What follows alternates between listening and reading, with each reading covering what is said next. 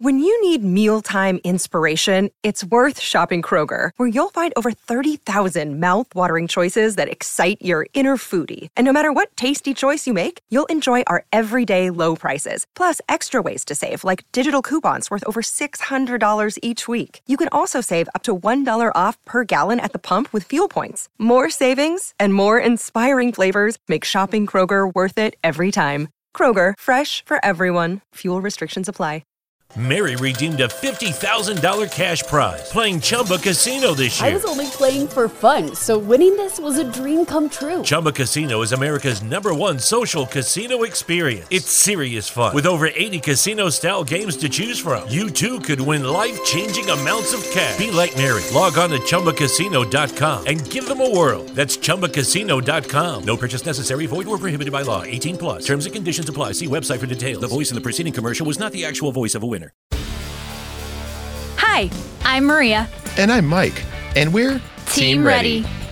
Black Hills Energy knows your home is where your heart is, so they want you to be ready. It's all about keeping you safe, prepared, and making your home as energy efficient as possible. Everything from how to weatherize your home to how to stay safe during extreme weather. Be ready for anything. Go to blackhillsenergy.com/team ready. What you know, go.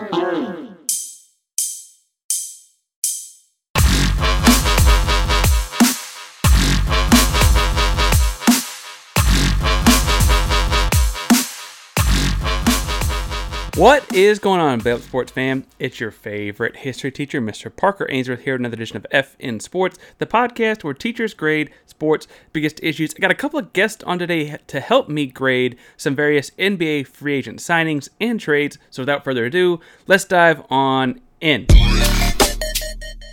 All right, so I am joined by a handful of, we'll call it Belly Up's finest today. I have Antonio Perez of the Sidelines Summit. How are we doing, Antonio? I'm doing good. Glad to be on. It's always a good show, whether it was them post-game finals, pre-game finals show. It was always fun talking with Parker. I got Chris Coulter, Coulter Boy Show. Coulter, how you doing? I'm doing really, really good. I'm happy. Like Antonio said, I'm happy to be back, man. My first Belly Up experience was great with soon to be named Brad. But yeah, it was really, really fun to be able to do this with you guys again. Awesome. And Brad, a draft / Chicago / just NBA, we'll call it specialist. Brad, how are we doing? Great. I'm doing great. Summer League's starting up. I'm a happy man. Summer League is starting up. Did y'all see my boy Kenny Lofton Jr.? Of course I did. Of course I did. Park, I want to tweet you yesterday and tell you, like, it's a surprise to so many people, but he was at Louisiana Tech giving people fits all year. Like, I don't know why everybody's so surprised. Like, he was giving people fits. I saw the first video I saw him he was giving Victor Wembanyama like the business because he's so big in like U19 basketball, and he's a full 2 years older than Victor. I don't mean, but like I was like, who is this guy? He's a player for sure. He's a ton of fun. Today we're recording and talking about different NBA trades and free agency signings. Going to hand out some grades. Full disclosure, as we are recording this, and I have Twitter going in the background, so it may change in the middle of the show. Kevin Durant has not been moved. Kyrie Irving has opted in and otherwise not been moved. And so that could completely spoil the show by the time you're listening to it, because that may end up being the biggest news of free agency. But as we're currently operating, that is not news yet. So as we're currently operating, I'm going to look at a handful of trades first. Antonio, you're a Boston Celtics guy. What's one big trade that sticks out, and what grade are you handing it? Well, as the Boston guy, I'm going to go with the Brogdon trade. Indiana sent Malcolm Brogdon to Boston for Daniel Tice, Aaron Naismith, a first-round pick. We also sent over Nick Stauskas and two of our G League guys on two-way contracts. I actually want to start on the Pacers side of it. I would give the Pacers, honestly, I'd give them a B. I don't even think it's that bad. On it, like Brogdon, he hasn't been healthy a lot, and you basically just want to give the keys to Tyrese Halliburton and start to let him rock out. Brogdon's a little older. You get a pick out of it. Maybe it won't be great because these two guys are going to be, make sure they have a lot of late picks and not lottery picks. But I think it worked out well for the Pacers. For Boston, I'd give it an A minus. A lot of people talking about that they need a true playmaker. While I do think Marcus Smart is a very good playmaker. Whether Malcolm Brogdon is the starting point guard or he's coming off the bench, that is a huge addition, scoring wise, playmaking wise, and defensively. To have three guards like Smart, Brogdon, and Derek White, having those as your three defensive point guards can really be a hassle. For other guys, I think it was a good move by Brad. You basically only had to throw in all those guys to match the salary.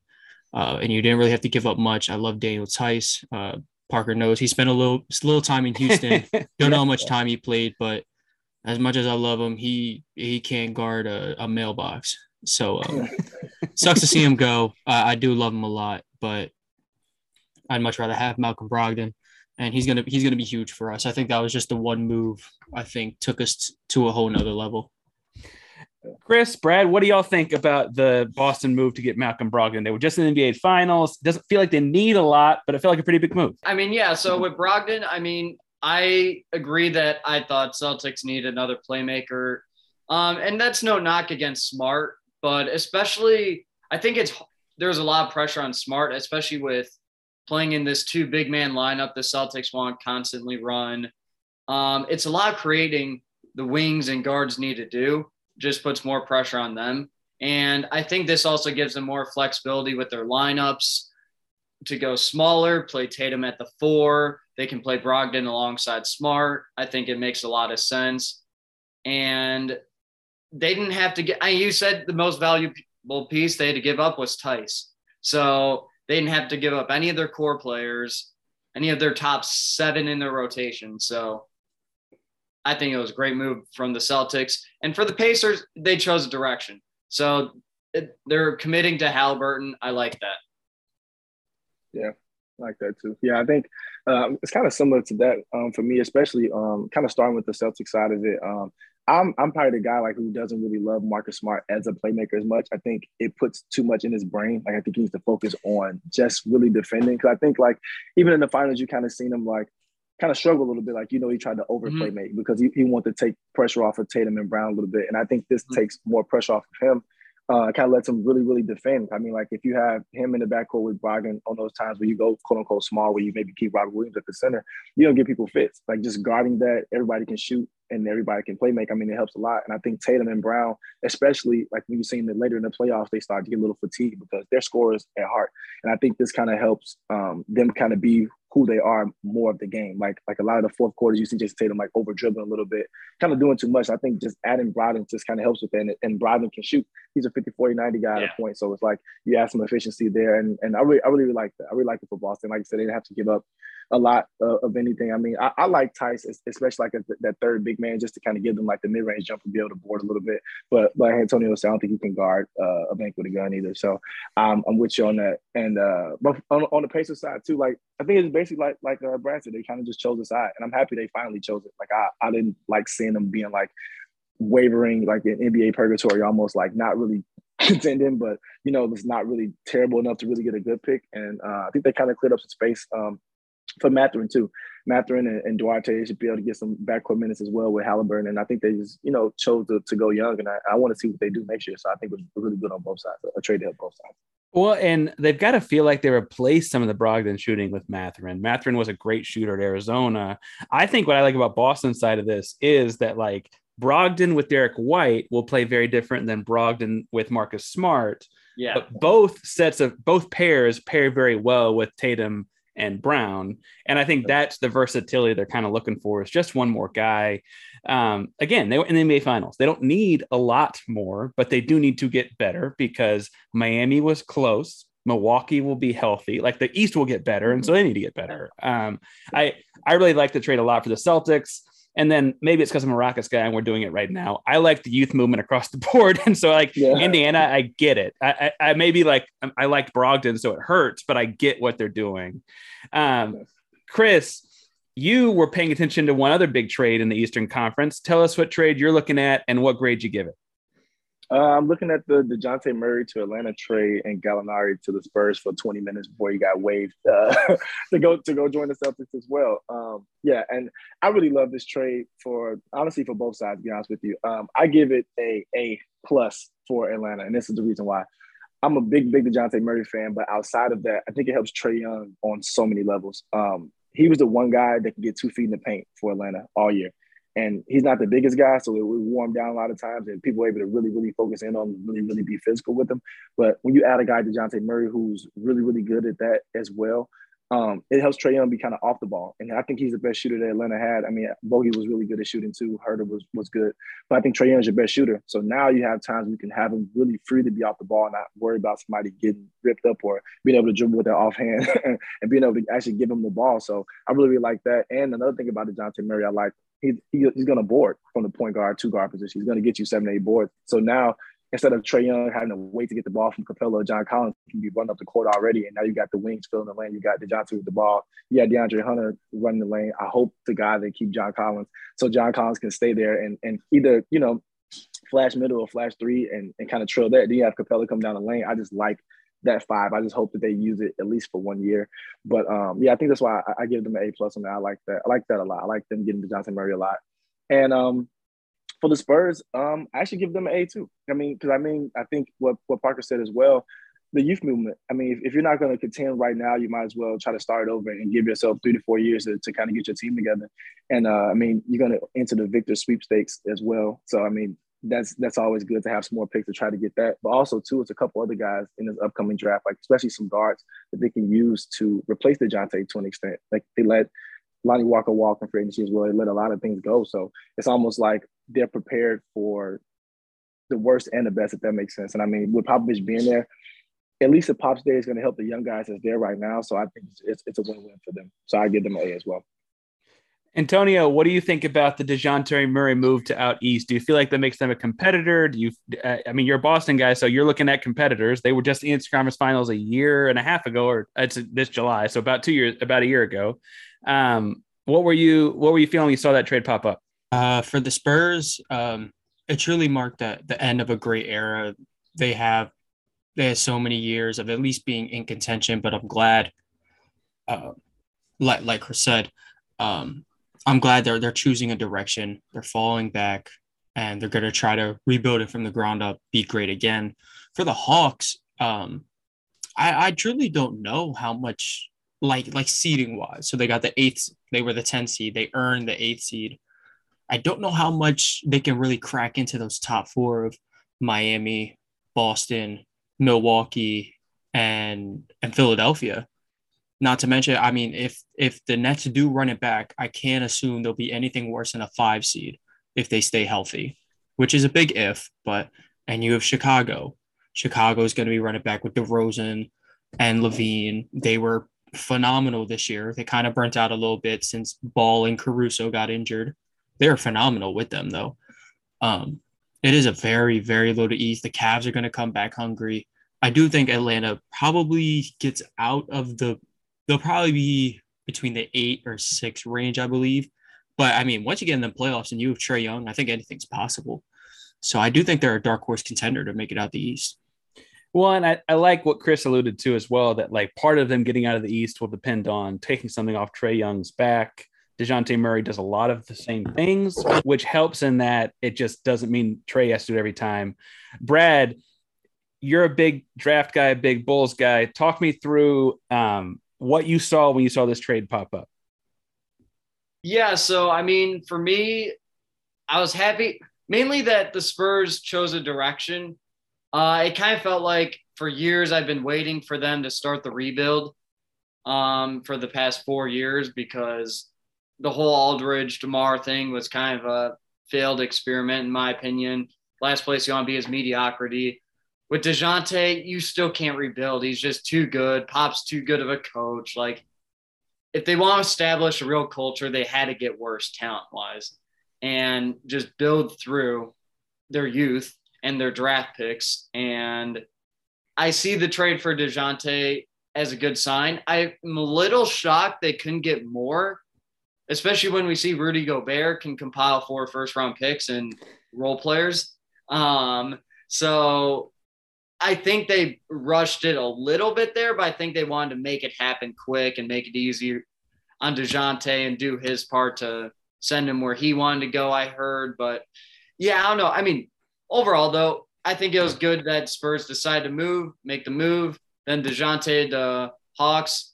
DeJounte defensively, I really like the fact that now Trae Young he can especially just play off him, Hunter, whoever the worst offensive player is, and kind of hide him. I think you can hide him a lot better now. Yep. Definitely hide him better. And we're all alluding to the same thing, that this feels like a big win for the Hawks and like the end of a chapter or an era, or maybe even a book for San Antonio. I'd like to see Pop coach a lot longer. He is much older than he used to be. Obviously, the dynasty was at the top of the league from like 1999. They won it all to like they won it all again in 2014. I mean, it was a long run. The downslide has been kind of slow, and this kind of caps it off. I guess my thought on this is that like San Antonio traded for good picks, and we've seen what as an organization they do with like mediocre picks. I mean, they got Ginobili in the second round. They got Tony Parker at the end of the first. Those are two Hall of Famers, right? Like those are big time names. They got Kawhi Leonard at the end of the lottery, and he's a 2-time Finals MVP, right? Like they find guys later than most people find them. That's really what I liked it for them too. Yeah, I think that on the longevity side of this, like that's going to play out in their favor. It's just in the immediate future, they're going to win. I hate to say it. They're going to win like 20 games next year. Like they're going to be on the low end of the totem pole. They're going to hope for a top pick, and they'll build it from there. Atlanta, we've all discussed how big a win this is for them. I will say that the East is so loaded. They might get to the second round of the playoffs and cap out there just because the East is so good. Like that's like, I don't know that I'm necessarily picking them over the Celtics, the Bucks, but it makes them competitive in any of those. So we'll see how it shakes out. If it's one team, Park, I think that they can get, and this may be a hot take, I think they can be better than Philly, honestly and truly, even with whoever Philly brings back. I love Joel Embiid, and I used to love Harden when he was in Houston with your guys, Parker, but now that he's fat Harden, I don't think he's the same person anymore. So I think they can be a team that can kind of, weave up in there or the Bulls too. So I think the East, I think Antonio said it best. It's going to be loaded over there this year. And I think it's going to depend on health and consistency for these teams, especially the team that's trying to gel together. So that's my little hot take for right now. Completely. I outside of the fact that I like Giannis, I don't know who I'd pick in the East next year right now. Yep. I guess obviously we mentioned at the top of the show that like the Durant Kyrie thing has to shake out still, but like I don't know who I'm picking in the East. Boston won the East last year. Yep. Milwaukee won it the year before. I don't know. Yep. Brad, you alluded to a large pick package. Tell us something about the Rudy Gobert trade. How do you grade that trade? What do you see happening there? So the Wolves got Rudy Gobert in exchange for Malik Beasley, Patrick Beverley, Leandro Bolmaro, Walker Kessler, Jared Vanderbilt, and then 3 unprotected first-round picks, and then a top 5 protected first-round pick in 2029. So 4 first-round picks total, 3 of them unprotected. That was a huge haul, I thought, for somewhat of a bad contract in Rudy. And it's a little odd just because I would like to see them get more players instead of picks to pair with Mitchell, because they're not going to be bad enough to necessarily tank. And Donovan is close to entering his prime. They don't have too much time to waste with him. I don't think he's going to be that patient with the organization. But worst case scenario, if Donovan does want to trade and they'd ship him off for at least 3 more first-round picks, they're good.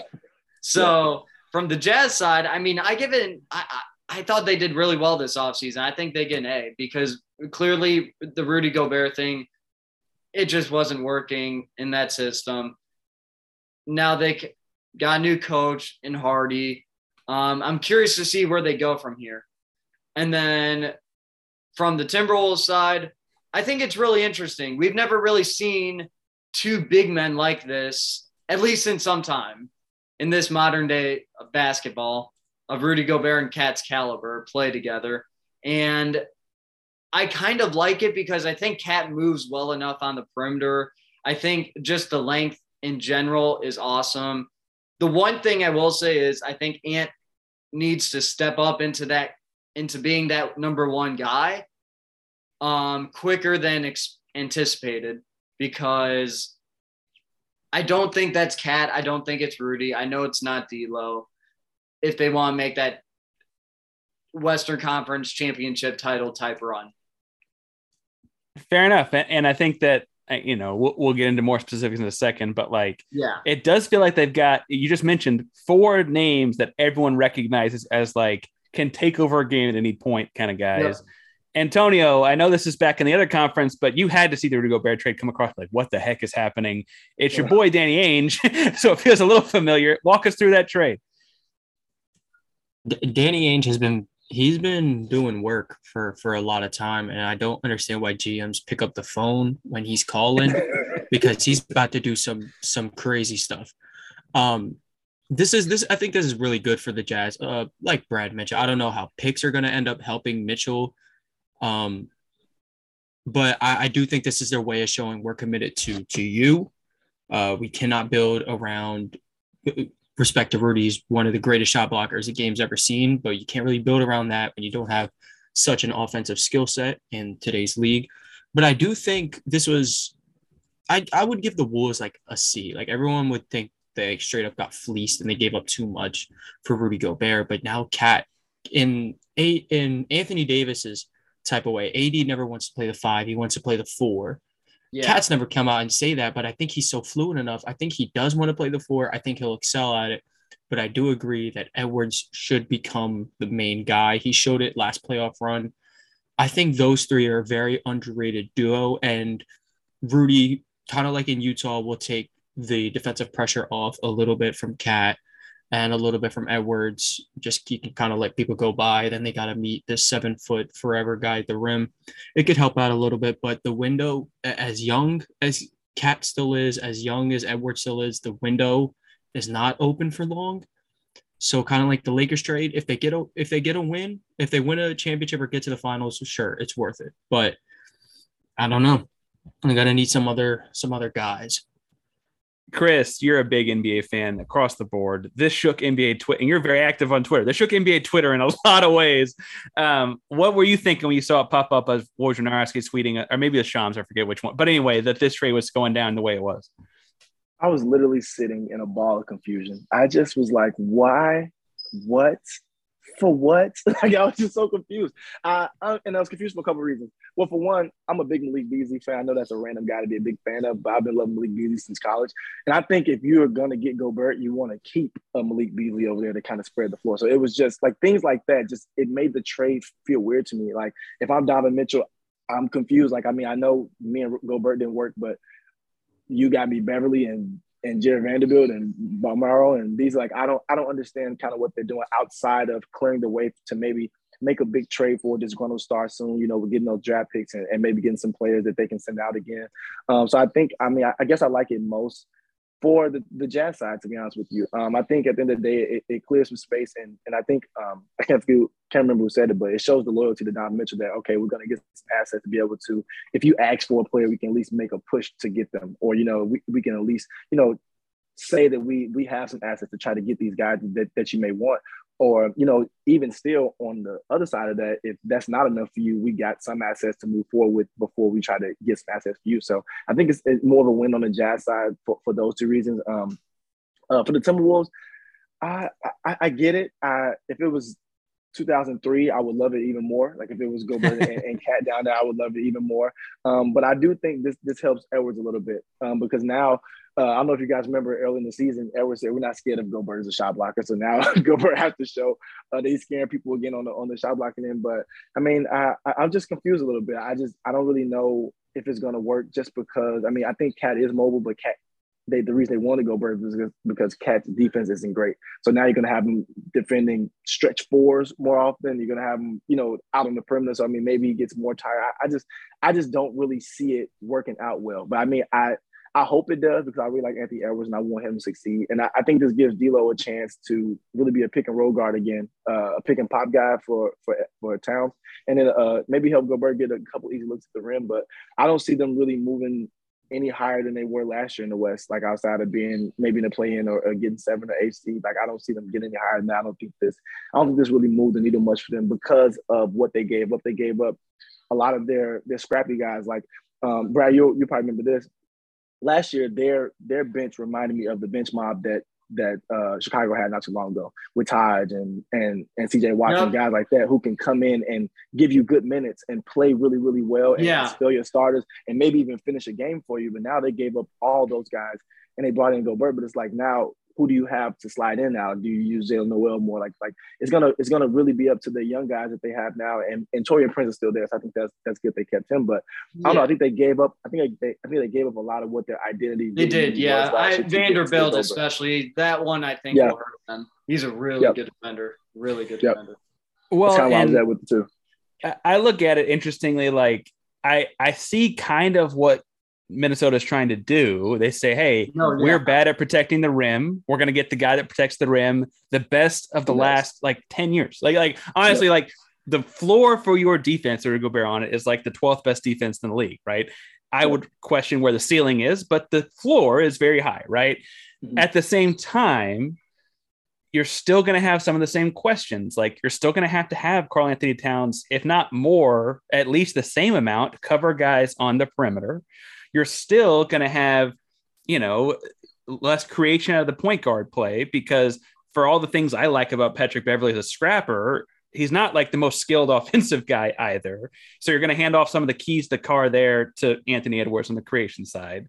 I have lots of questions about, and I know playoff Rudy becomes like a trope of sorts, but like he does have trouble when he's covering a guy in the corner, getting to the front of the rim and decision-making with that in the corner. And I don't think this fixes that either, because they traded away two or three of their better perimeter defenders. So they're going to have guys going by. There's a lot of questions. And I think my deal that I settle on with this is, if I have that many questions about it, I'm not saying don't do it. I'm saying I can't throw that many draft picks into this. I have too many questions to also throw their first round pick this year in Walker Kessler. And then they have 4 picks and a pick swap in the next 6 years. Like that is way too much. Like Danny Ainge, this is highway robbery. Like, how do we keep doing this? He did this to Brooklyn with Paul Pierce and Kevin Garnett. He got Jaylen Brown and Jason Tatum, and we just saw them do this thing at 25 years old. Like this is crazy. On the Jazz side, so Tony Jones, the Athletic, is a guy that I respect a lot as a writer. He's really, really talented. He consistently maintains they're not moving Mitchell, but they're also not done. So that makes me think that, like, do they think they're going to get DeAndre Ayton? Do they think that they're going to be a third team in some of this Kevin Durant stuff, and they're going to get something out of, like in all the stuff that shakes out? If they're not done, but they're not moving Mitchell, they got to think they're going to get a win now piece, I feel like. And if they don't, they've got one out. Yeah, they got top picks. Well, they have top picks. They can move. I think Brad said it first. They can move Mitchell for more top picks. And then even if they don't get the number 1 overall pick, they can tell whoever does, hey, we'll trade you 4 picks for Victor Wembanyama and still have 4 more picks. Like it's just ludicrous. I don't get how it all happens. That is to say that I have gotten some people coming back at me on Twitter because I don't like the Jazz, the Minnesota side of this. I like the Jazz side of this, and like, well, it's Rudy Gobert. I'm like, he's fine, but yeah, he's cool. Another cool guy that I think got traded that went a little under the radar because it went so early, or it felt early, was Jeremy Grant getting traded from Detroit to Portland. The full trade more or less brought back a bunch of picks to Detroit, and the big name player going to Portland being Jeremy Grant. At the time, I was really high on this in Portland. I think on Twitter, I even gave like an A- for Portland because I felt like it was the move before the move. I thought that they were also going to then package that 7th pick and go get some other win now type of guy. It's not quite what happened. So, take that as you like. I'm still going to sit in the high, like B+ range for Portland, because I think Jeremy Grant adds some versatility at he can be a stretch 4. You might even talk me into like a really, really small ball 5 because he's so long, although I'd rather have somebody else there too. And then the other thing is that it will space the floor and take some of the creation off of Dame Lillard. without being another small guard. Because like the things that we saw work out so well with him and CJ McCollum were then like taken away on defense because they always had a mismatch at one of the two guard spots defensively because they're both not very tall. Jeremy Grant doesn't give you that. He's not the best defender, but he's not a bad defender. He's a good wing defender. And he also will help some of the creation stuff. On Detroit's side, I like the pick capital. I wish it were sooner. I think the first like unprotected pick of it comes in 2025 or 2026. Yeah, 2025. Yep. That feels a little like, maybe it's because I'm really high on Cade or really high on Ivy. That feels a little late to me. I think that they're going to want to cash those in, and maybe they trade with, pick assets earlier. But again, that makes this the move before the move for them as well. So I'm going to sit in like the C+ range. I would like to see some, an earlier pick on that. I wonder why Portland wasn't giving up earlier picks on that. Antonio, you see Jeremy Grant moving out west. What do you have to say? I thought the same thing. I thought it was going to be like the move before the move, but even if there is no bigger move made, I still think it's around, I agree, like the B area. Jeremy Grant, a very solid player. Could he be the second best player or third best player on a championship team? I don't know, but that's not what Portland must be about. I think that feels like a shot. I say third. It could be.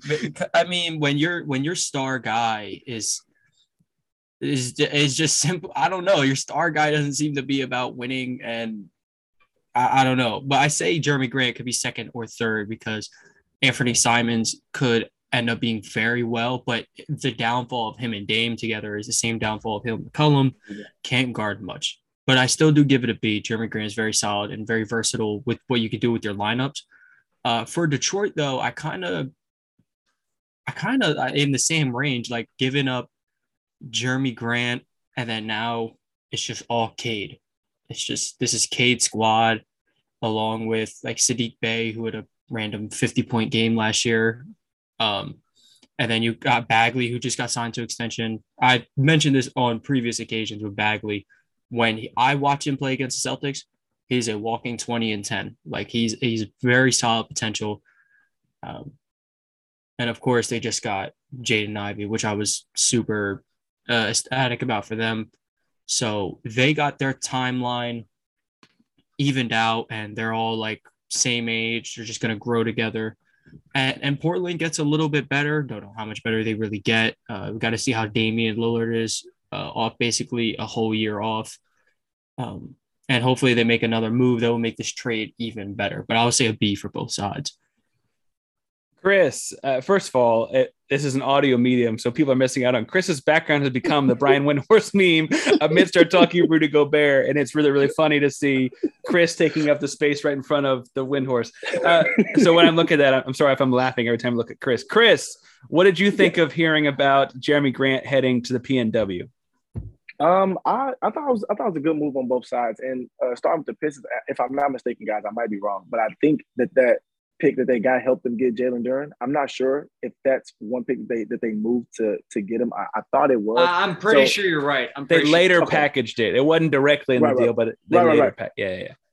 And for that reason alone, I like it a lot for the Pistons, just because, I mean, as you said, Parker, it's a later pick. So, I mean, they might not even get a chance to use it, but they got to use it earlier to an extent by helping get Duren. And I think it helps the Pistons a lot. I like Sadiq Bey a lot. I think having him at that 4 position, if you're going to play him at that, stretch 4, small 4, I like that a lot. I think he can give you the same type of production Jeremy Grant did, like 18 and 5, something to that effect. And he's younger, so you can, kind of fit him in with the young guys like Cade and Ivy. And, it gives them a reason not to play Killian Hayes anymore, which I'm happy about, because I think Killian Hayes' time is up. So, yeah, I really like it for the Pistons for that move that they were able to get Duren and kind of, Antonio said, kind of even out their timeline and just have their young guys and try to figure it out together in the Motor City. For the Blazers, I thought it was okay because, as everybody else said, I kind of echo everybody else. I thought it was a move before the move. I thought it was that and then get Aiden, or that and then get John Collins. Like, I thought it was something before that. But at the end of the day, I think it at least shows, damn, you care. at least they care a little bit to try to get some help around him that's not 6'3". Kind of get some help to help him just do what he want to do. And I can tell you, I don't know what Dame wants. I think he wants to win or stick through the grind or whatever he wants to do. This Jeremy Grant moves helps him do that. So I think it helps the Blazers. Them bringing Nurkic back, I think, kind of solidifies that team a little bit. I like them when they have Gary Payton over there now, who can really just focus on defending, and you have Simons and Dame. So now you have an actual guard size person who can guard those guards back there. So I kind of want to just see how it works out for them. But yeah, I think it's just a move that they kind of had to do, especially if they didn't have to give up a lot to get him. I mean, it kind of shows Dame that you're committed to him still, in his 30s and getting a guy that's going to be able to, kind of win now. So I think it's a good move for the Blazers as well. Brad, you're nodding along a lot of that. What do you think when you saw this trade? So you did bring up a good point with the Jalen Duren move, Chris. They were able to capitalize it sooner than expected. Portland was not able to give up future picks because I know the Bulls have their lottery protected pick, and I'm not sure the stipulations of it when they can give up their next pick because it's a lottery protected pick for the next 7 years. Whenever they miss the lottery, then the Bulls get their pick. So I don't know the flexibility there, but I like it for the Pistons. Now getting Duren, I think they need to just get off Grant. I think it was time. I think they would have gotten a lot more if they traded him at the deadline. Yep. But at the same time, it was a decent move by them. I give them more of a B minus B. I feel like they could have capitalized a lot more on it. Could have gotten a little more in assets. But then from the Portland side, I love it because we are also, no one mentioned yet, they do get Jeremy Grant's bird years.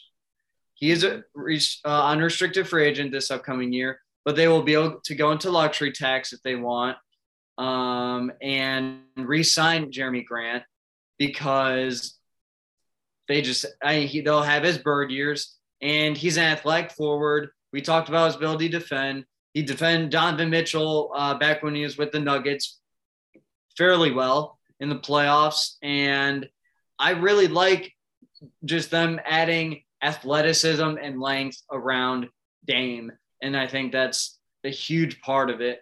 And I even like the Shaedon Sharpe pick, getting an athletic 2-guard next to him. But overall, worst case scenario, Portland gave up a 2025 first-round pick for Jeremy Grant, who at worst leaves after a year.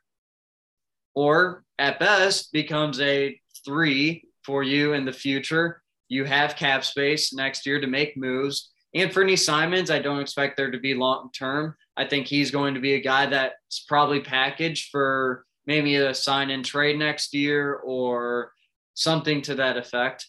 Because I don't see them rolling with or making the same mistakes necessarily, having 2 small backcourt guards. So I don't think we're done there. But I love it for Portland. Brad, they did extend him, though. They did extend him this summer. They did extend him, but that doesn't mean they can't trade him next year. True that. Yeah, true. They didn't want to lose him for nothing. So I thought it was the right move, but I'm waiting for the next move. I will say that in any case, all guys traded that were traded for at the deadline or at the opening, I should say at the opening. I think that once it's been like 72 hours or something, you can't be traded again until like mid-December. So they would have to wait a little while to play a couple months. I don't know that same rule applies though to a bunch of NBA free agency signings. I think that signing period opened up in a chaotic fashion as always, because about an hour before the opening of the floodgates, Kevin Durant said, "Hey, I'd like to be traded," and that a guy of his caliber will always cause chaos. Brad, your Chicago Bulls made a number of different signings. How would you grade their signings? What signings would you give higher or lower grades to as you look at what the Bulls did? Yeah, so I mean, they had to decide whether it depended if Levine wanted to be here long term or not. I think that was the key. If he did not want to be here, I wanted us to rebuild. I just wanted us to blow it up. But if he wants to be here and try and make it work, I think we can. And I'm fine. I'm completely fine with the money. I have no issue with it. At this point, it's the owner's money, really. Everyone gets overpaid at that level. So it is what it is for that. Zach LaVine, I give an A+. I mean, I'm good with it. Overpaid. I will say though, on a no salary cap league, who knows how much these guys get paid, and that may be an argument for a capitalist saying they get underpaid. Chris, you're a Midwesterner. You're a Chicago guy, frankly yourself. Not that you're a Bulls guy, but a Chicago guy. You saw the Bulls offseason signings. What'd you think of? How would you grade their signings? Honestly, I give them a A, just because I think. Well, starting off with this, they don't have Tristan Thompson anymore, and now they have Drummond. So that's an A+ right there. Get Tristan Thompson out of the way. That's an A+. That's an A+ 100%. I want to talk about that too. Yeah, after you get him out of there. And I like Drummond for them too, because I know a lot of stuff I seen last year on Twitter, especially from my friends who are Bulls fans. I think they thought Vucevic was going to be like Gobert and like guard the rim a lot. But he's just 18 and 12 is what he's going to give. He's going to give you points and boards. And I think Drummond's going to be that guy to where if they play a team that plays two bigs, or if they really need to defend, I mean, Drummond's going to at least board and try to protect the basket. He may do some behind the back passes, but I mean, that's just what you live with when you have Drummond. I think Dragic was really good because it gives them another creator. And I feel like this may be something that maybe Kobe White may be on the move later on. I'm not sure. But I like Dragic there because he gives you some steadiness too. Like, especially if Zoe's going to miss time, if Caruso may not, if Caruso's out there, you still have a steady guy who can play make and still score. And he's a smart player. So I like Dragic too. And even though I said about LaVine off air, it was like, I mean, you still pay the guy. You pay him. He's the guy that you have over there. You pay him. And I think, like Brad said, LaVine wants to be there. You keep him there because at the end of the day, he's going to get you 25 plus points a game. And that in this league, you need scorers. So I really like that. I like what they did together. I think they made their team a lot better. And I think they're geared for a nice push next year in the East. And all my Bulls friends are going to be so surprised that I said all those nice things about the Bulls. But I really think they did do really, really well this summer for sure. Antonio, another Eastern Conference foe. Chicago looks fairly, I mean, they did improve. I think Brad will point out in a second, Andre Drummond. They did pull in Goran Dragic, but overall, like as far as signing a star goes, they re-signed Zach LaVine and are going to just kind of stay pat. What do you think about the Bulls staying pat where they are? I think they're making kind of moves like Celtics. They're not like at the Celtics, like the Celtics are just in the finals and the Bulls got the most, unfortunate matchup in the first round with the Bucks. But signing like Dragic has given the Celtics hell for years. So I think he's a really good signing, obviously for practically nothing. I wanted Drummond on the Celtics to be a backup rotational piece for Rob and Al. So I think that was another good signing by them. And like Chris mentioned, you can just do so many different things with him. If you want to go double big, if you just want to throw him in there, be the rim protector, space the floor out. There's like a little bit of like big ball, I guess you would say, and put Vucevic at the 4, stretch it out a little bit. I like the moves by the Bulls. Nothing that really like puts them insanely like over the hump. But I think signing Zach LaVine was the biggest thing. I mean, I believe is your longest tenured player.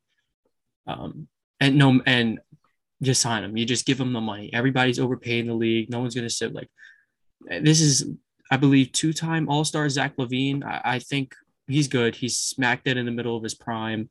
You give him the money. He's earned it. You run it back with the squad, you probably get a little farther than the first round. You got that Dragic scoring off the bench. Ball will be back. Caruso will be back. Drummond off the bench will help a lot. They're sneakily a very deep team in my eyes. They've definitely improved for me. Yeah, I don't want to make it sound like they're not getting better. I just star power wise, definitely. They're running the same stars out there. On the peripheries, though, Brad, you like the Drummond signing? Yeah. So with Drummond, I mean, he gives us something he did that was underrated in Detroit was his passing ability, and teams constantly want to double team DeMar and LaVine out of the pick and roll.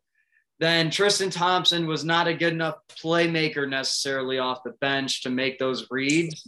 I think Drummond can, though, because then it's 4-on-3. Once they make that trap, get the ball up. If our center makes the right decision, we have an open shot. It's that simple. And I mean, the guy averaged a double-double last year, and we're paying him $3 million. So, I mean, that's a pretty good deal if you ask me. But yeah, I mean, then on Goran Dragic's side, he's more so insurance, if anything, for me. I'm curious to see what we do with Kobe White, especially as the deadline approaches, because I don't expect us to pay him. I see Kobe White maybe getting shipped off for a forward that can shoot maybe and help us more now. And Goran Dragic then fills that Kobe White role of a creator off the bench, can space up or spot up and space the floor. Yeah. Fair enough. In transitioning from the Chicago Bulls to another Chicago guy, Chris, you're actually more of a LeBron and Lakers fan, I think, than any other franchise. Yeah. We're getting a thumbs down from your fellow Chicagoan. Chris, your Lakers both made an interesting signing and kind of lost out on an interesting signing. And a couple of guys, again, we're recording before Kyrie Irving may end up there and kind of watch this all away. We'll see. Chris has his fingers crossed on air here. Chris, what did you see happening on the West Coast? Honestly and truly, I like what the Lakers did, just for the simple fact that we got out of the retirement home for once. Like we don't have guys who are 47 years old and older. So I'm good with that. I think, especially for the year, guys like, and Brad had Troy Brown this team last year. Just having guys like Troy Brown, Lonnie Walker, JTA, like guys who can be on the wing and just be active.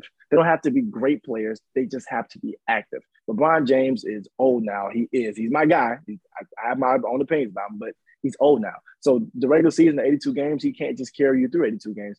He can get you through games. He can close games. He needs those players on the wing that are just active, that can defend, that are going to play hard. Like we had skill players last year that were old guys.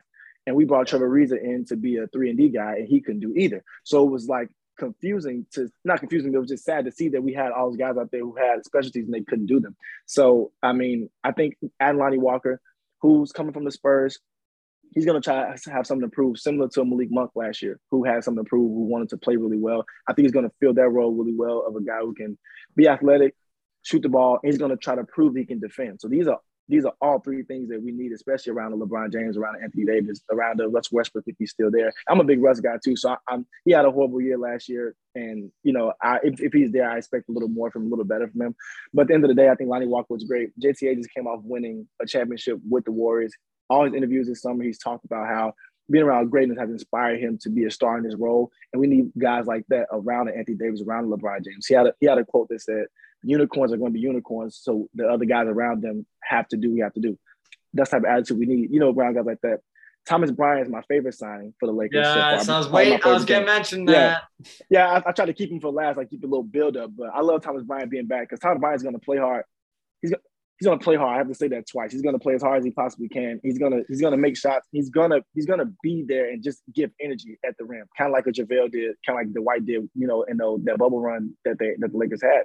He's going to be that guy that's going to try hard. And at the end of the day, regular season, if you have guys that can try hard, they'll probably win you 4 or 5 more games. And that's what the Lakers were out of when it comes to playing tournament, 4 or 5 games out. I don't think they're going to be a playing team again, but even if it were that, they have guys now who are going to play hard and have something to prove around Anthony Davis, LeBron, and Russ Westbrook, hopefully Kyrie Irving. Whoever we get in there, I think you want to just have those guys have something to prove. So I really like what the Lakers did this summer, and I don't think they're done yet.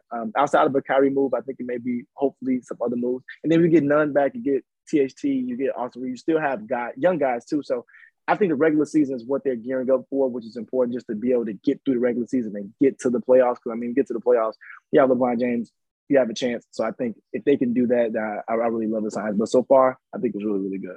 What about missing it? And I don't mean to cut others off. You also on the West Coast didn't get to pull back Malik Monk. Is that kind of a wash with the other young guys? Is that I like Malik Monk in Sacramento personally, but you got to see him a lot more up close and personal. Yeah, I really like Malik Monk a lot. And I was sad to see him go. But I think he came to LA and did what he wanted to do. He wanted to get paid a little bit more. He proved why he should be. And at the end of the day, he's 25, 26. Go get your money right now. Like, I understand it. Go get it. Go play with your friend, De'Aaron Fox. Like, they were teammates at Kentucky. I'm cool with that. Like I'm sad he's gone, but I think Lonnie Walker can fill that role. Maybe not as good as Malik Monk, but they're a similar type of player. Athletes, they can shoot the ball. Cool. Like I'm fine with having Lonnie Walker switch out. If we wouldn't have got a Lonnie Walker and wouldn't have gotten any other two guard that can do similar things to Malik Monk, or at least similar play style that kind of brings that just excitement and like energy from wherever he's at on the court, then I would have been a little more sad. But like I said, I think Malik Monk did what he wanted to do, came in. He affected the game a lot for the Lakers, and he helped us do some good things. So I'm happy he's over there, going to enjoy his time there. And then, we got Lonnie Walker. Antonio, were you, again, you're obviously the Celtics guy, so I'm sure you enjoy laughing at the kind of year the Lakers just had. Antonio, as you're watching young guys, Chris mentioned a few young wings coming in, but you also saw Malik Monk going out. What do you think of what's happening on the West Coast?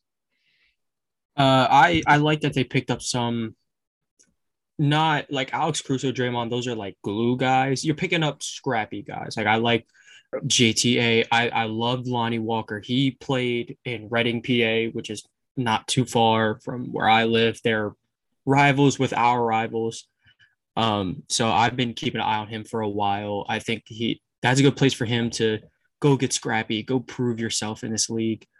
THT, I do expect a lot out of him because honestly, if I was him and I seen my name in every mock trade known to man, I'd have to take it personally. And I'd have to go prove something. Now, the one thing that did make me mad about them, I was convinced Thomas Bryant was a Celtic. I thought he was going to be our rotational center for the next couple of years. And no, he signed back to LA, and that hurt. And I think they got a really good player. He played, like Chris said, he plays very intense, brings the energy around the rim. And like Chris said, these are all great moves to get you through the regular season. Once you get to the playoffs, you have LeBron James and you have Anthony Davis. These are two of the 15 to 17 best players in basketball. When you got that, you got a chance. The Lakers have had a very sneaky good offseason just because they're not bringing in the stars or they haven't traded for Kyrie Irving yet. Doesn't mean that it's been a failure. Just because you can't get Russ off, if you got to run it back with Russ, then you'll find a way to work. Because I truly believe in their new coach. I think he's building a huge. It's gonna be like a culture shift. As much LA doesn't really need that. It's all about winning. He's gonna get the scrappy guys to go even scrappier. I like LA's moves a lot this offseason, as much as it hurts to say. Talk to me, Brad, because you chirped up both when Chris and Antonio said Thomas Bryant. I feel like you're fairly high on the Lakers offseason so far then. Well, it's definitely better. Definitely depends on what they do with Russell Westbrook. I definitely agree with Antonio that I really like what they're doing with the culture. I think it's going to be a lot better. I like the addition of Darvin Ham in the front office. And I just really like Thomas Bryant. This was a guy that I remember watching one of his first breakout games because it was against the Bulls. And I'm like, who the heck is this guy? He's blocking shots. And we haven't mentioned this. He can shoot the three ball. Yep. 35% career three-point shooter. So that gives them another element next to AD. And I'm not a big comparison guy, but Darvin Ham from the Bucks, they played big a lot. They had Brook Lopez, a guy that could protect the rim, shoot threes, and they were good. And I'd see him trying to put Bryant in a similar role and giving AD space to operate inside along with LeBron. And we'll see with Russ. I don't know what's going on there. But, yeah, I mean, overall, I'm good with it. I will say with Lonnie Walker, he is a little bit more of a volume scorer. Usually he needs a little more touches to stay involved. He's not as much a spot-up guy. So I'm curious to see that adjustment. But overall, I'm definitely much higher on the Lakers' moves thus far. And one person, Parker, I want to mention before we go forward, Damian Jones is the person I forgot that the Lakers did get to. And I think the bubble years when they really had the most success while LeBron's been there, of course, when we all seen that. But Damian Jones can do like what Dwight and JaVale did, just be active and be athletic around the rim. I really like that too. Because then, like I said, even when AD is going to sit out his games, you can have him and Bryant there in together for stretches of period of time. You can have LeBron there with a guy like that. I really like that too. That's one thing I forgot to say.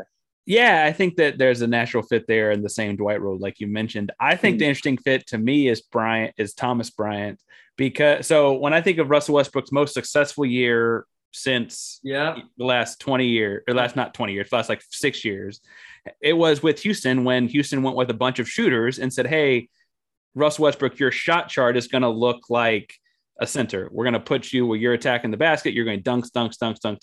Thomas Bryant if he on higher volume can prove to be the same shooter, can do the same kind of thing with he space the floor. You have he and Davis both playing 25, 26 feet away from the basket, and then open up those kind of cuts for Russ that may be rejuvenating in a way, if that's the route you go. If something else happens, they don't have Russ, obviously you get back to the wing depth. I think that they're doing okay out there in LA. I probably would have liked to have kept Malik Monk. I thought Malik Monk was such a bright spot for them a year ago, but you can't keep everybody. And, I get that the Lakers are this family-owned business or whatever in a weird way. They're just like the biggest family-owned business this side of the Cowboys. It's just the way things go for them. Antonio, you're a Boston guy. I guess it's not quite the rivalry that the Red Sox and Yankees are, but New York, just up the road, they got Jalen Brunson in what felt like the first big signing. I say big being dollar amount big. And there was this big recruiting process. The Knicks went to Mavericks playoffs games, sent their brass in to watch him. Julius Randle is a Dallas local, had a bunch of guys staying at his house while they were trying to recruit Jalen and stuff like that was a big to do. You seem to be kind of bullish on it. What do you think of the Jalen Brunson move? Jalen Brunson is the first player to ever sign a $100 million deal with a new team and not be an all-star. And it's so funny because when Jalen Brunson was turning up against the Jazz, he's dropping 30. Parker, you're on Twitter a lot. I think you had to see him once of like, oh, the Knicks are throwing him a contract. And as a joke, like we were joking, we didn't mean go throw this dude 4-year, $100 million. We weren't being serious, but in the most Knicks way fashion, they did. And you hit a bad year just to end up with no draft pick to clear it for Jalen Brunson. Now your three best players are ball dominant, Jalen Brunson. Well, we don't know how ball dominant he'll be. He had to play with Luka, but I'd imagine if he wants to score a lot, he's going to need it. RJ Barrett, who you plan on having a big year, how are his touch is going to be effective, and of course you still have Julius Randle, who's the greatest con man of all time. I don't like the move at all. I think they kind of should have just rocked out with RJ Barrett. Let this be his team. While if you look at like the deep efficiency numbers, he hasn't been all too amazing, but I think this should have been his team. New York loves RJ Barrett. They always say like next year is his year for All-Star, but you keep signing these like guys who just aren't worth it, like Julius Randle and Jalen Brunson, and you don't really got depth. And you gave away Nerlens, who is a very solid backup center. Just F move for the Knicks, as they always do. F move for the Knicks is very, very strong. Brad, you're a big prospect guy. I guess Jalen Brunson's not like 20; he's closer to 25. No, yeah, but I did watch him. I actually did. I mean, I love Villanova guys. They're always great NBA guys.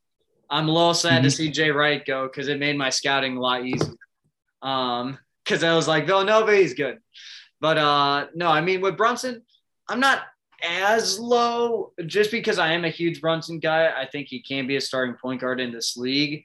At the same time, though, it is everything the Knicks have done since last offseason has been very complicated, to say the least. Just signing Evan Fournier to that huge deal, trying to build around Julius Randle when he is clearly not a number one on an NBA championship caliber team. So trying to treat him and trying to play their offense through him that way.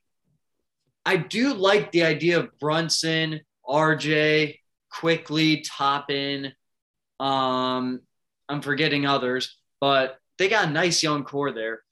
I think if they move that direction, unfortunately, I probably don't see that happening with the Knicks. I don't think they'll go that route. So right now they're just kind of settling for mediocrity, it seems like. So I guess, I mean, yeah, I give it a pretty low grade unless they go to the youth movement. Chris, you and I both live in Dallas. Jalen Brunson seemed to light this city on fire when he was here. He did. Why is everyone so low on this? I don't know. I think honestly, I think it's just because he's a smaller guard and because he hasn't made an all-star team yet. So giving a guy like that $100 million is it sounds rough. But in my opinion, I kind of teeter on this a little bit. He's probably the best point guard Knicks had in like 20 years. Like in reality, he probably is. Just and like we talked about earlier, nobody's really overpaid now. So I mean, $25 million a year for him, that may be something that kind of keeps the fans interested. But I like Quickly over there, but I don't think he's a point guard. So I think even though Brunson's a scoring guard, and this is kind of where the joke I've been saying to my friend Terrence is like, their three best players are left-handed. What are they going to do when Julius Randle's trying to back down the same side Jalen Brunson's trying to back down on as a post point guard, a post power forward? What are they going to do? They're going to space the floor and throw it to, you guessed it, RJ Barrett, who's on the same side of the floor. He's left-handed too. It's just like, that's my little joke I've been having. But I mean, at the end of the day, I think them bringing back Mitchell Robinson will help because just like a lob threat, so they can just kind of help themselves out when they get into trouble. But I think they're in for a bigger move. I think they're going to go after Donovan Mitchell really hard with the Quickleys, with the Toppins, with the younger guys that they do have. I think that's going to be something they do, or at least go after a disgruntled star at some point. So I don't think they're going to stay pat and go with the youth movement. But I think Brunson, it's a guy you got to bring in just because they haven't had a point guard and they try everybody in that spot and it didn't work. But I think you still got to try it. And like I said, he's probably the best point guard they had in 20 some years. So I mean, at the end of the day, you try it. I don't know if it's going to work. I would have wished he would have stayed here. So now I have to watch Dinwiddie shoot 8 threes a game. But I mean, it's okay. I give them a B for that. I give them a B. Yeah, I mean, I want a quick note just because I do agree with a lot of the points you're saying. I don't think I'm not too worried about the money. It's more so just the fact of him in Tibbs' system with how they want to run their offense. It is very much Julius Randle centric. Get him in the post, let him isolate. Like, it's kind of all of it together. So if Tibbs maybe left, as much as I like Tibbs in certain areas, it would make a lot more sense. I'd be more on board with this. All right. So for my free agency signing, I think it wouldn't be an appropriate show if I didn't point out that I'm going to give PJ Tucker getting a 3-year deal, an A++++. Now, while I'm not actually that high on the deal for a 3-year deal, that probably pulls me down to like a low A. I really do like PJ Tucker bringing some sort of a toughness to Philadelphia. He seems to fit that, just the grit culture idea of like what we associate with the city of Philadelphia very well. He's a floor spacer, even if it's just a reputation at this point. People still cover him at the 3-point line in the corner, like he's shooting it at 40% still. I like all of those kinds of things he brings to them. It is Daryl Morey bringing the band back together, though. So I'm open to being told that I'm a little high on this. He's got PJ Tucker. They're working on a deal with Harden. Harden took a pay cut to bring Tucker in, for what it's worth. Mm-hmm. Daniel House is showing back up. They pulled up Trevelyan Queen, who Daryl Morey signed to the RGV Vipers here in Texas. Like, it really is a Rockets 2.0 plus Joel Embiid. But I'm high on it. Is that because I'm a Rockets fan, Chris, or what's happening there? And also, too, Eric Gordon is probably on the way. I've seen that. He's probably going to be on the way. So the Philadelphia Rockets are coming.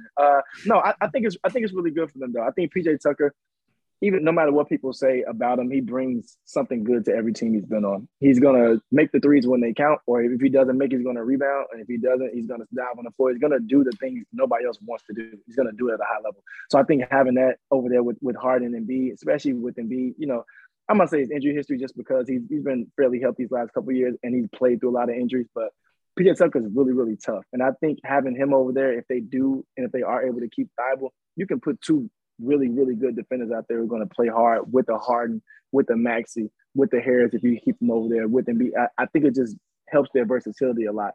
They can play players who've been there a lot more. So I think it's a good signing for them for sure. What do you think about it, Brad? Yeah, I mean, for me, I really like it, especially because Sixers, I think they've somewhat wasted Joel's prime a little bit, or his title window. I feel like they've been, with the whole Ben Simmons thing, with a lot of things just in general. I think Tucker, I like this move to be aggressive to get Tucker. I don't really care about the 3-year deal too much because, like I said, I want them to capitalize on now. And Tucker also, like you said, he gives them that corner 3 shooting. And I also know all these trade rumors with Matisse Thybulle. So if they do lose a Matisse, then they're bringing in another guy like Tucker who can defend, who gives them that toughness on the defensive side. So I like the move a lot as well, Parker. It's not just for Rockets homers only. Antonio, this feels like a competitive move against your guys. Tucker is switchable and versatile. And I thought he played okay in the Miami series that went 7 with your Boston Celtics. Obviously not well enough to like put them over the top, right? But I thought he played all right. What do you see as you see the Rockets band forming in Philadelphia? I think one of the most underrated parts of it, yes, he does stretch the floor. He could defend really well. I think he's the perfect guy to put next to Joel Embiid. He's not someone who's going to end up clogging the paint, and he's going to help rebound. He can get out there and defend these guards. We've seen him face guard Trae Young. He's guarded Trae Young better than anyone has since he's gotten the league. That's going to be huge when you got if you want to make a championship run, you're going to have to face guys Jimmy Butler, Jason Tatum. You're going to face Giannis and Chris Middleton, Jaylen Brown, all those guys. This was a good move for Philly. And honestly, just because they're rebuilding the Rockets, so they're not the same guys they are, but you also didn't have Joel Embiid in the middle of his prime when you had that Rockets team. And you also got Tyrese Maxey, who is just young, electric, can score, scrappy on defense. He wants to do it all. Now, I mentioned this in a YouTube video I made before. I believe they do have one of the best packages to go get Kevin Durant. I mean, after hearing that Bridges, Ayton, and Cam Johnson and 5 picks wasn't enough, then I don't really know. But, I mean, Tobias, Matisse Thybulle, I think for a guy like Kevin Durant, maybe Maxey would be worth it. And if you Kevin Durant on that team, that'd be great. But just the PJ Tucker signing, I found that amazing. I aspire for Grant Williams to end up being like PJ Tucker. I love PJ Tucker. Not just because backstory, PJ Tucker went to Texas when I was like in middle school and living in Austin. And so he was like a little bit broader guy, and I've always been a little bit broader guy. And not that I'm 6'6", but I was like, oh, that's how I want to play basketball. He's tough. He's gritty. He's whatever. He's down on the floor. He's also got the newest pair of Jordans on every game. That was as far back as college. And so that's always been, I've just been a big PJ Tucker guy. So I'm obviously going to like the signing. I like that he's clearly a well-liked guy. If James Harden is, again, changing his own salary to pull the guy in, obviously Harden also makes a lot more money from Adidas than he does from any single NBA team, but like worth pointing out. I wonder if there is some play they're trying to pull Durant into the move as well. Morey had extensive talks with Durant back when he went to Golden State in 2016. It kind of got washed under the rug because it didn't go anywhere. I wonder if there's some aspect of this too. I think Brad mentioned the idea of Tobias Harris happening. That said, if you wanted to give Joel Embiid a spell, you could also play Harris and Tucker as your 2 forwards with a really small lineup, but Tucker has done the deal where he covers centers before. I think it gives him some versatility in the Joel Embiid off the floor minutes. Rooting for Tucker. He got his ring in Milwaukee, and I'm happy for him there. But I obviously will always really like those signings. I would also point out that I think the Mo Bamba signing to Orlando is going to get an F because he should have come to Houston Rockets. But I'll probably sit alone in that one. No, not alone. Not alone at all. Not alone. I'm a Bulls fan. I did want him to. I'm guilty. What is he doing in Orlando? Is he just going to waste away there? Like, what's going on? I don't get it. I don't understand it. I think it's well, I guess since I'm talking now, I guess I'll answer it. I didn't understand it for the Magic and for him because, I mean, unless you're going to play him and Wendell Carter together, or you want to play Jonathan Isaac and Bamba together, or you want I don't understand it. I didn't get it. I didn't get why they did that. It just felt weird to me. Just because I don't know, is Wendell Carter your 4, or are you banking on Isaac to come back? I just didn't really understand what they were doing over there. And for Mo Bamba, I feel like now he's at that point where he's kind of been like a backup I thought he could have went to a couple places and he either started or played close to 30 minutes a game. And I don't see that happening for him over there in Orlando. And I think it was only a 2-year deal, if I'm not mistaken. So it's not super long term. But I mean, I don't know. I don't. But it is the Magic. I mean, you never really know what they're doing. They have 7 point guards and 4 power forwards. And so I mean, I don't know. Maybe they'll figure it out. But it's just a weird move to me so far. Brad or Antonio, any last words on the Mo Bamba thing that felt very weird? I just wish he was coming to the Celtics. That's all. We all wish he was coming to our teams, but Orlando signed him to not play him. I don't. Yeah, I mean, the only thing I can think of maybe is if no other team was really offering a multi-year deal, and Mo Bamba's been struggling with injuries his entire career and just wanted to secure the money. That's the only thing I can think of. I don't know what actually is happening behind the scenes, but that's the most logical thing I can think of in my head. Yeah, I'm just lost. All right, so we made it through the full show, and Kevin Durant and Kyrie Irving have not signed, which means it'll probably happen about an hour after this goes live. If you want to respond to any of us and talk with us about those signings or others, let's start at the top of the Zoom call here. Antonio, where can people find you at? You can find me on Twitter at amperez_17, and you can find my podcast at Sideline Summit Pod, basically everywhere. We just dropped an episode today at 10 a.m. Eastern. So after you check this out, you can go check that out. That's where you can find me and the podcast at. And Brad, where can people find you and your work at? People can find me on Bell Sports, but also on my Twitter, Brad_Patton03. And just articles all the time. Brad writes a lot about basketball. You should go check that out. Chris, where can people find you at? I'm at Culture Boy on all channels. COULTR_BOY. That's me. And then the Culture Boy Show on YouTube. I have a couple things that I'm working on right now. I actually have a Magic. My first video I'm going to put out in this little series I'm doing is a Magic off-season grades thing. So I'm going to talk about Mo Bamba for sure, so you get a little more insight on that. So you'll hear my hate on that if you go and check out the Culture Boy Show. So that's a nice segue. I didn't even know. That's a really nice segue. So Parker throw alley-oops, didn't even know it. It's not even Sunday. There you go. That's like me missing a layup and we'll call it throwing it off the glass. That's all it was. All right. Thank you all so much for coming on today. Again, make sure you check all these guys out. They're a bunch of fun to follow on Twitter and Instagram as well. Get some good stuff coming. Content always flowing, even in the summer in the NBA. Thank you for coming on today.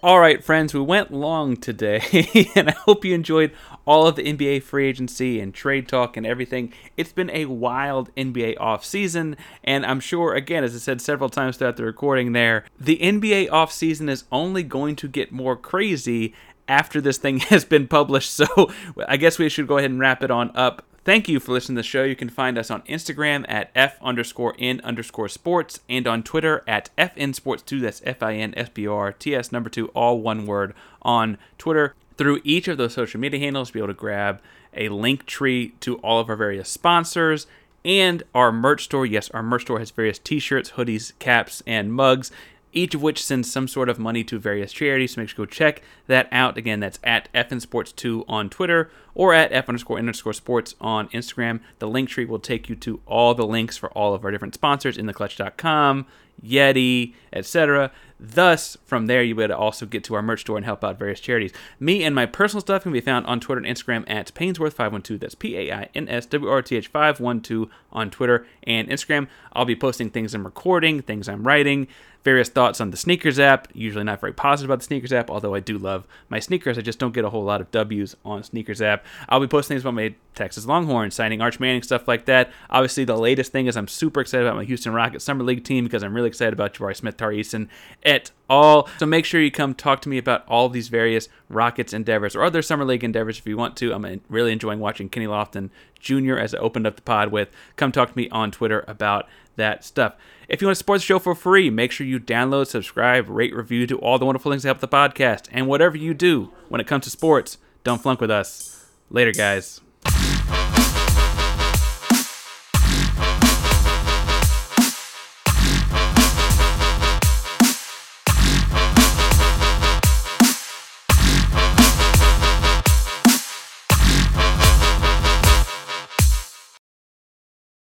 Mary redeemed a $50,000 cash prize playing Chumba Casino this year. I was only playing for fun, so winning this was a dream come true. Chumba Casino is America's #1 social casino experience. It's serious fun. With over 80 casino-style games to choose from, you too could win life-changing amounts of cash. Be like Mary. Log on to ChumbaCasino.com and give them a whirl. That's ChumbaCasino.com. No purchase necessary. Void where prohibited by law. 18+. Terms and conditions apply. See website for details. The voice in the preceding commercial was not the actual voice of a winner.